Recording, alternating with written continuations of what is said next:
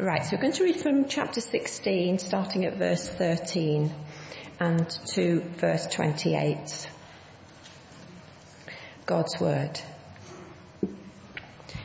When Jesus came to the region of Caesarea Philippi, he asked his disciples, "Who do people say the Son of Man is?" They replied, "Some say John the Baptist, others say Elijah, and still others Jeremiah or one of the prophets." "But what about you?" he asked. "Who do you say I am?" Simon Peter answered, "You are the Messiah, the Son of the living God." Jesus replied, "Blessed are you, Simon, son of Jonah, for this was not revealed to you by flesh and blood, but by my Father in heaven. And I tell you that you are Peter, and on this rock I will build my church, and the gates of Hades will not overcome it. I will give you the keys of the kingdom of heaven. Whatever you bind on earth will be bound in heaven, and whatever you loose on earth will be loosed in heaven." Then he ordered his disciples not to tell anyone that he was the Messiah. From that time on, Jesus began to explain to his disciples that he must go to Jerusalem and suffer many things at the hands of the elders, the chief priests, and the teachers of the law, and that he must be killed and on the third day be raised to life. Peter took him aside and began to rebuke him. "Never, Lord," he said, "this shall never happen to you." Jesus turned and said to Peter, "Get behind me, Satan. You are a stumbling block to me. You do not have in mind the concerns of God, but merely human concerns." Then Jesus said to his disciples, "Whoever wants to be my disciple must deny themselves and take up their cross and follow me. For whoever wants to save their life will lose it, but whoever loses their life for me will find it. What good will it be for someone to gain the whole world, yet forfeit their soul? Or what can anyone give in exchange for their soul? For the Son of Man is going to come in his Father's glory with his angels, and then he will reward each person according to what they have done. Truly, I tell you, some who are standing here will not taste death before they see the Son of Man coming in his kingdom." Thanks very much, Terry. Let's pray together as we come to God's Word.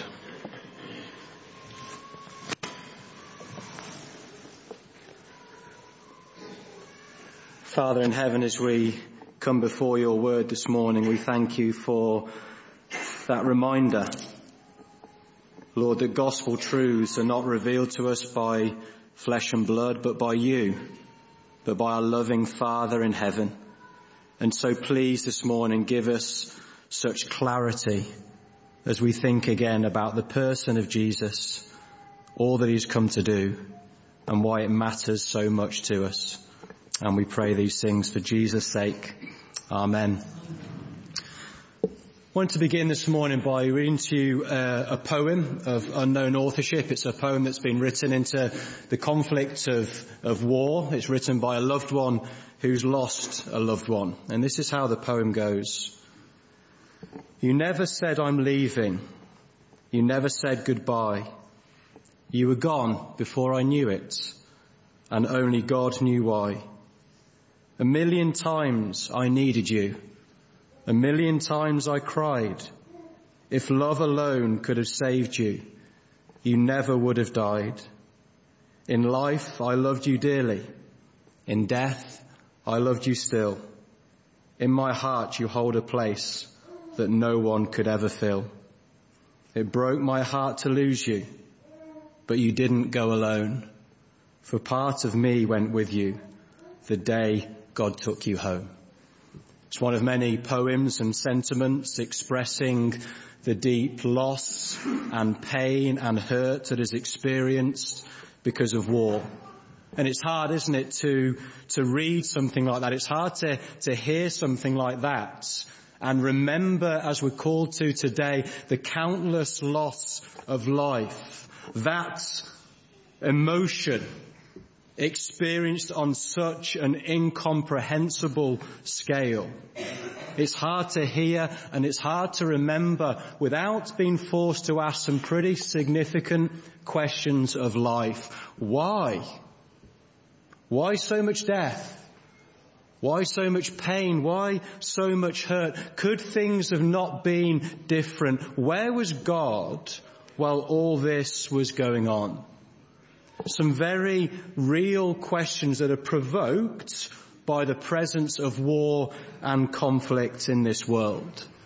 But could I say to you this morning that there is an even bigger question, the definitive question, as I've called it this morning. Until we understand this question, until we've got an answer to this question, then we'll never make sense fully of all these other very real and legitimate questions in life. And it's a question that Jesus asks concerning his own identity in Matthew chapter 16.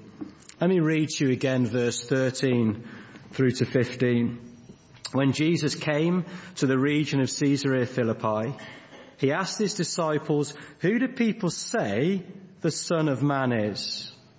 They replied, "Some say John the Baptist, others say Elijah, and still others Jeremiah or one of the prophets." "But what about you?" he asked. "Who do you say I am?" You see, Jesus begins by asking the questions of the masses as he speaks to his disciples. What are the people out there saying? What do they make of Jesus? What's the general vibe about Jesus? What about the boys down the pub? What about the mums at the school gate? What about the little boys and girls gathered in the playground? What do they make of the person of Jesus? And now the answers that you might get today to that question may differ to what came back in Jesus' day, but this they will all have in common. There will be a range of opinion concerning the identity of Jesus Christ. Have a look at the answers that came back in Jesus' day. Some say John the Baptist, others say Elijah, still others Jeremiah, or one of the prophets. You see, now, those answers that come back in verse 14, they're neither unflattering nor unreasonable. They're positive responses. Jesus was one of the good guys. He taught some good stuff. He did some good things. But can you see, human categories are not enough for Jesus Christ. Jesus isn't just another in a long line of prophets. He's not just a good moral teacher. He's not someone that just left a nice imprint on this world 2,000 years ago. You cannot put Jesus in a box and describe him in human categories. He is so way above and beyond, supreme above all other people. He is the divine Son. He's God himself. And you may remember last week that Jesus warned the disciples against any teaching that might prevent people from seeing who he was. Do you remember that in chapter 16, verse 6 and verse 11? Be careful, Jesus said. Be on your guard against the yeast or the teaching of the Pharisees and the Sadducees. Be careful of any teaching that clouds the issue when it comes to the identity of Jesus. Why such a strong warning? Because the identity of Jesus is of such supreme importance. It is the definitive question which we must all ask ourselves. And that's why Jesus gets personal. Look in verse 15. But what about you? He asked. Who do you say I am? You can imagine the flow of conversation, can't you, as Jesus' disciples head to Caesarea Philippi, maybe through a field of corn, and they're just letting their hands breeze across the top of the corn. And he throws out almost an idle question. What do the people out there say? And all the answers come back, and then Jesus stops, and they stop. And he looks at them and says, what about you? What about you, Simon Peter, Andrew, James, Thaddeus, Thomas? What about you? I'm not talking about the people now out there. I'm not talking about your neighbour or your mum or your dad or the person you're sat next to. Right now, Jesus looked them in the eye, you can imagine, with a piercing gaze. He looked into their soul and said, what about you? Who do you say I am? It's a question that we all need to answer. And you see Peter's response in verse 16 on behalf of the disciples. What a beautiful response it is. Peter answered, you are the Messiah, the Son of the living God. Now, Peter gets some pretty bad press at times in the Bible with his threefold denial of Jesus and his generally rash, impetuous behaviour. But here we see his heart of faith. Here is a man who recognises, who accepts and who declares Jesus to be the Messiah, the Son of the living God. And remember, Peter didn't have the privilege of what we do, of looking back through Bible history at the cross and the resurrection, just a slice he had. He had enough to declare Jesus to be the Son of the living God. It is a great confession of faith, and it is followed by a great commendation of faith by Jesus in verse 17. Look what Jesus replies, blessed are you, Simon, son of Jonah, for this was not revealed to you by flesh and blood, but by my Father in heaven. Peter's declaration, his confession of faith, was a result of divine revelation. Can you see that? This was not revealed to you by flesh and blood, but by my Father in heaven. Peter's recognition of Jesus was no human achievement. Jesus didn't say to Peter, oh, cool, well done, Peter, what a fine, intelligent young man you are. How incredibly well thought through you are, Peter. Well done, my friend. What did he say? He said, blessed. Blessed are you. Why? Because of what God has done in your heart. You see that moment of divine revelation when God shines his light into people's hearts to help them see the glory of God in the face of Christ is the single most significant event that can ever happen to any human being anywhere ever. And so I must ask you, I'm forced to ask you almost as we read this, has it happened to you? Has that moment of awakening happened? The veil been removed from your eyes? Can you declare this morning with Peter that Jesus is the Messiah? He's my Messiah. He's my King. He's my Saviour. And he's the Son of the living God. Because if you can, then you are blessed indeed. Immeasurably blessed beyond measure because of God's magnificent work in your hearts. Firstly, then, we have the identity of Jesus as the divine Son. But secondly, we have the mission of Jesus as the dying Saviour. The one who builds his church through his sin-bearing, sacrificial, life-giving work at the cross. Look how he continues in verse 18.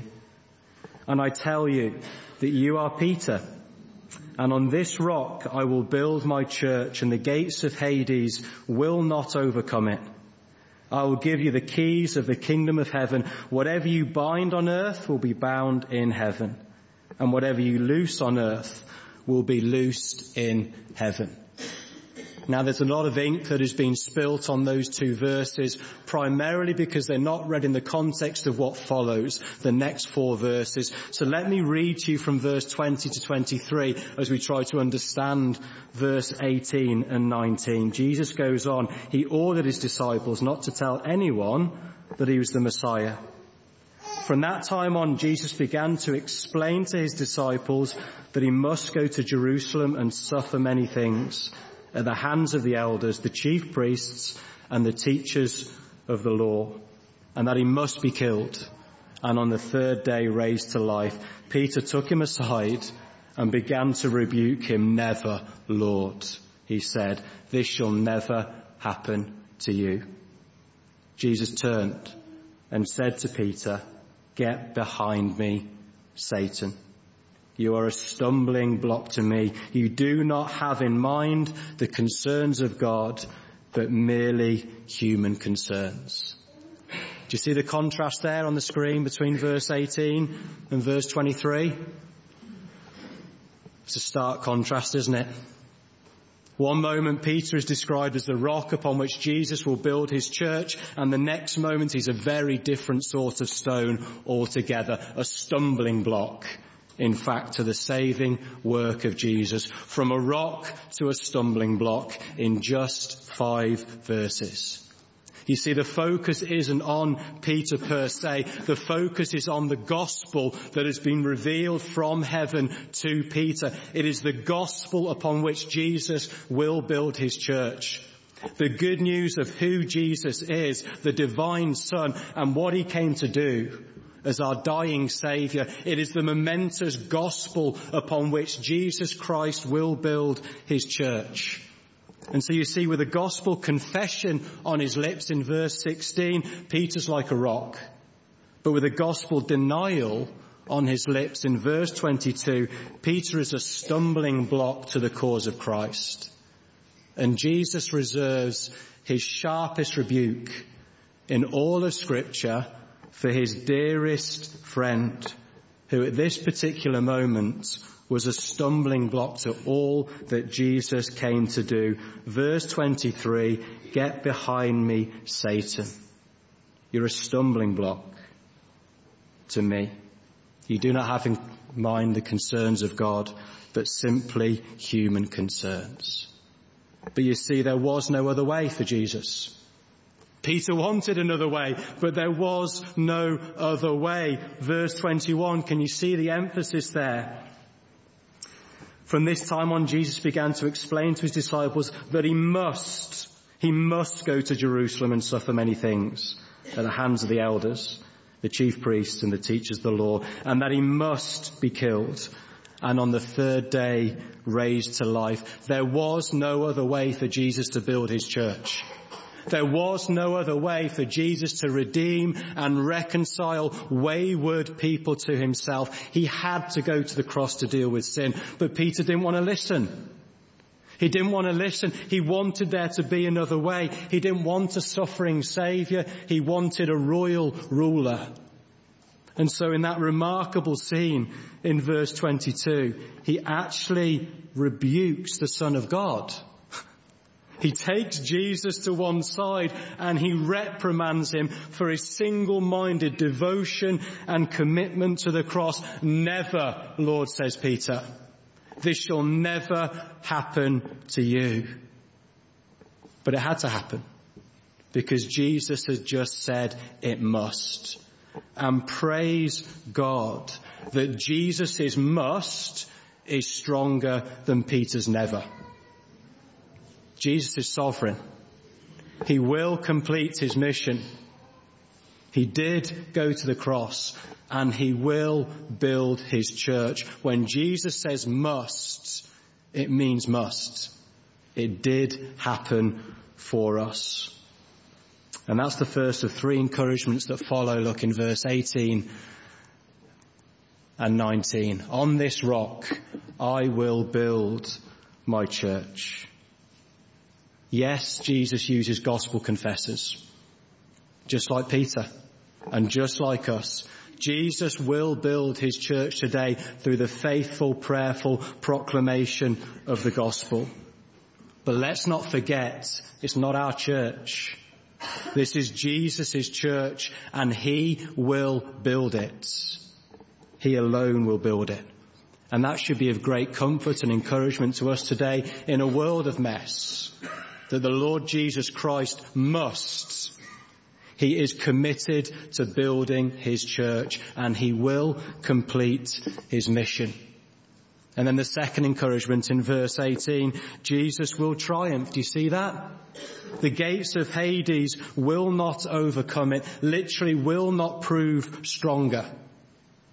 Through his death and resurrection, Jesus is liberating men and women every single day from the clutches of eternal death, and the gates of Hades, the realm of the dead, can do nothing about it. They will not stand in the advance of the gospel. Jesus will build his church. Jesus will triumph. The gospel will prevail. And thirdly, access to the kingdom of heaven comes by faith. And that's what the keys speak of there in verse 19. They're a symbol of authority, and they're a symbol of access. I will give you the keys of the kingdom of heaven. Whatever you bind or forbid on earth will be bound or forbidden in heaven. And whatever you loose or allow on earth will be loosed or allowed in heaven. You see, it's our job to invite people to enter eternity by telling them about Jesus, and that will bind some and it will loose others. Those without faith will be bound or forbidden access to the kingdom of heaven. But those with faith will be loosed, allowed, liberated access to the kingdom of heaven. As the old song goes, only by grace can we enter. Only by grace can we stand. Not by our human endeavour, but by the blood of the Lamb.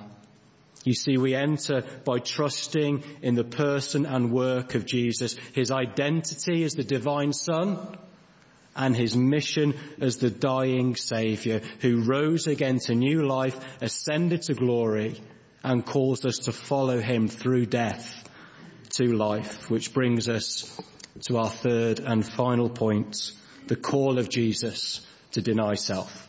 Identity, divine Son, mission, dying Saviour, call to deny self. Verse 24. Then Jesus said to his disciples, whoever wants to be my disciple must deny themselves, take up their cross and follow me.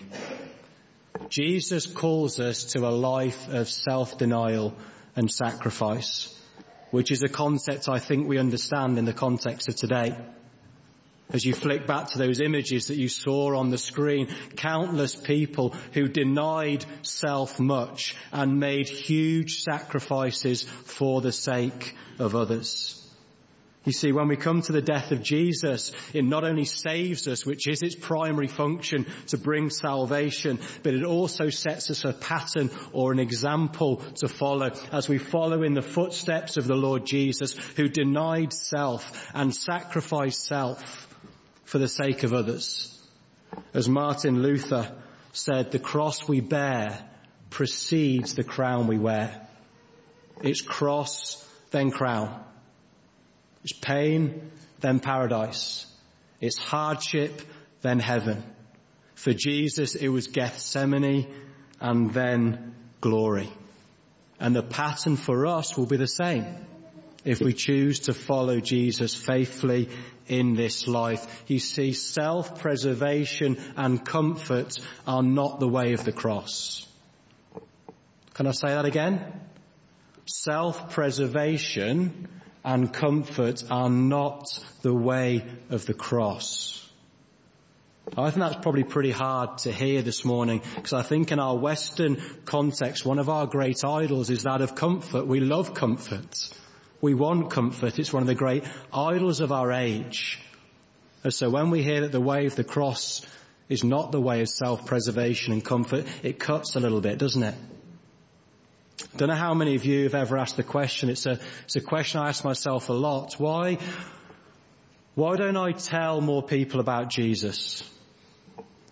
Why am I not braver with the gospel, the life-changing gospel in my hands? Why do I not hold more brothers and sisters to account and urge them and challenge them in areas of godliness in their life? Why do I not bring the gospel to bear on all people, those outside the kingdom and those in? Do you know what I think the answer is? I think one of the answers is because it makes us uncomfortable. It makes us uncomfortable to do it, and we don't like to be uncomfortable because comfort is one of the great idols of the human heart. So instead, we often withdraw and take the easy option. I don't know whether anyone's read this book called The Plausibility Problem. It's a book that's written by Ed Shaw, who is a pastor of a church in Bristol.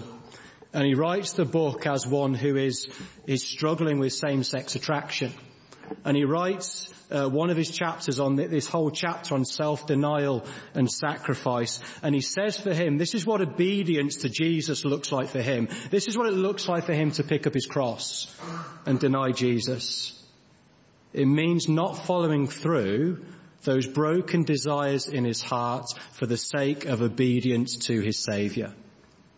And he goes on to talk about these kitchen floor moments where he's crumpled in a heap on the kitchen floor because it hurts him. It's hard to deny self. There's a cost and it's painful. But he says this is what a disciple of Christ is called to. Deny self and pick up your cross. Total obedience to our Saviour, whatever the cost for self. And Jesus pushes that principle home, doesn't he, in verse 25? For whoever wants to save their life will lose it, but whoever loses their life for me will find it.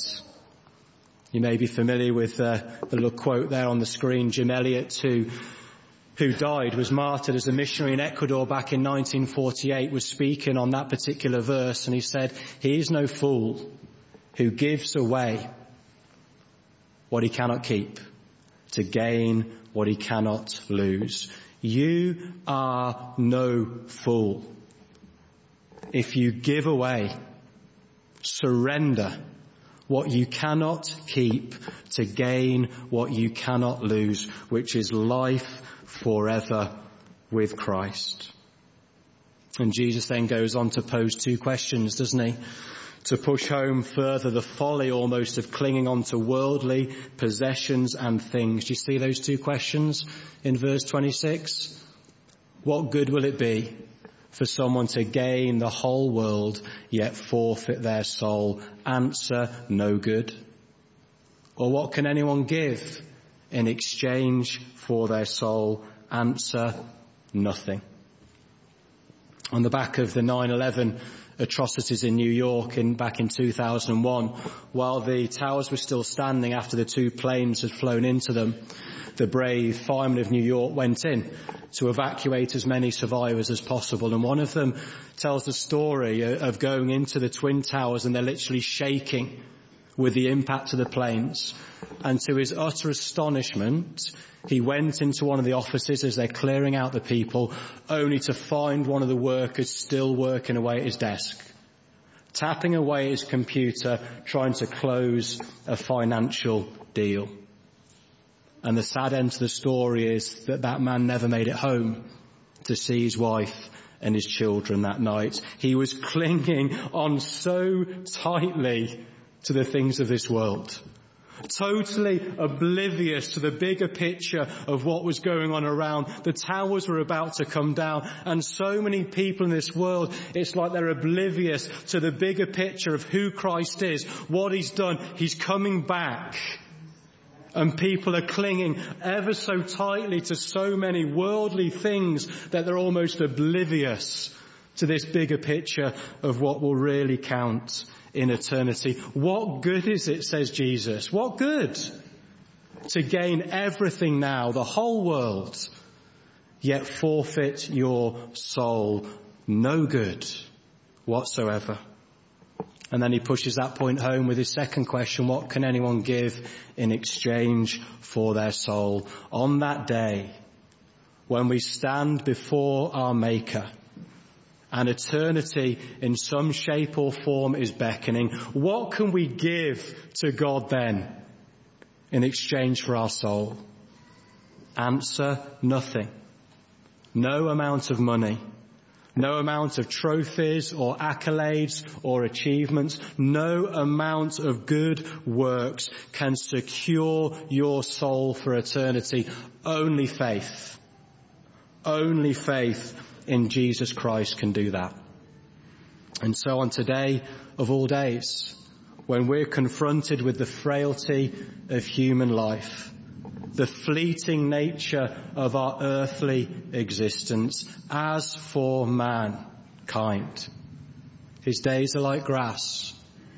He flourishes like a flower of the field, and the wind blows over it, and it's gone, and its place remembers it no more. In that context, as we remember today, praise God. Praise God that he has given us a resounding answer to the definitive question concerning the identity of Jesus. He is the divine Son. And he left heaven to walk in this world clothed in mortality, to be our dying Saviour. That was his mission. And he rose again to new life, conquering the grave, to forever liberate us from the bondage of decay and the brokenness of this world, and take us safely through death to life and to glory. As Jesus finishes by saying in verse 27, "For the Son of Man is going to come in his Father's glory with his angels, and then he will reward each person according to what they have done." Jesus is coming back, and he's coming back in glory, and he's going to make all things new. All things perfectly restored for all eternity. Only when we set our gaze beyond this world will we be able to make sense of what is happening in this world. Only when we look to eternity and remind ourselves what Christ has bought and purchased for us will we be able to make sense of the mess of the present and the now. Which is why there is no more important question for you to ever ask in life than the one that we find here in Matthew chapter 16, verse 15. But what about you? Jesus searches your heart and your soul this morning, and he asks you that question. What about you? Who do you say I am? Why don't you take a moment to reflect on that question and the implications of it for you before we come to the Lord's table.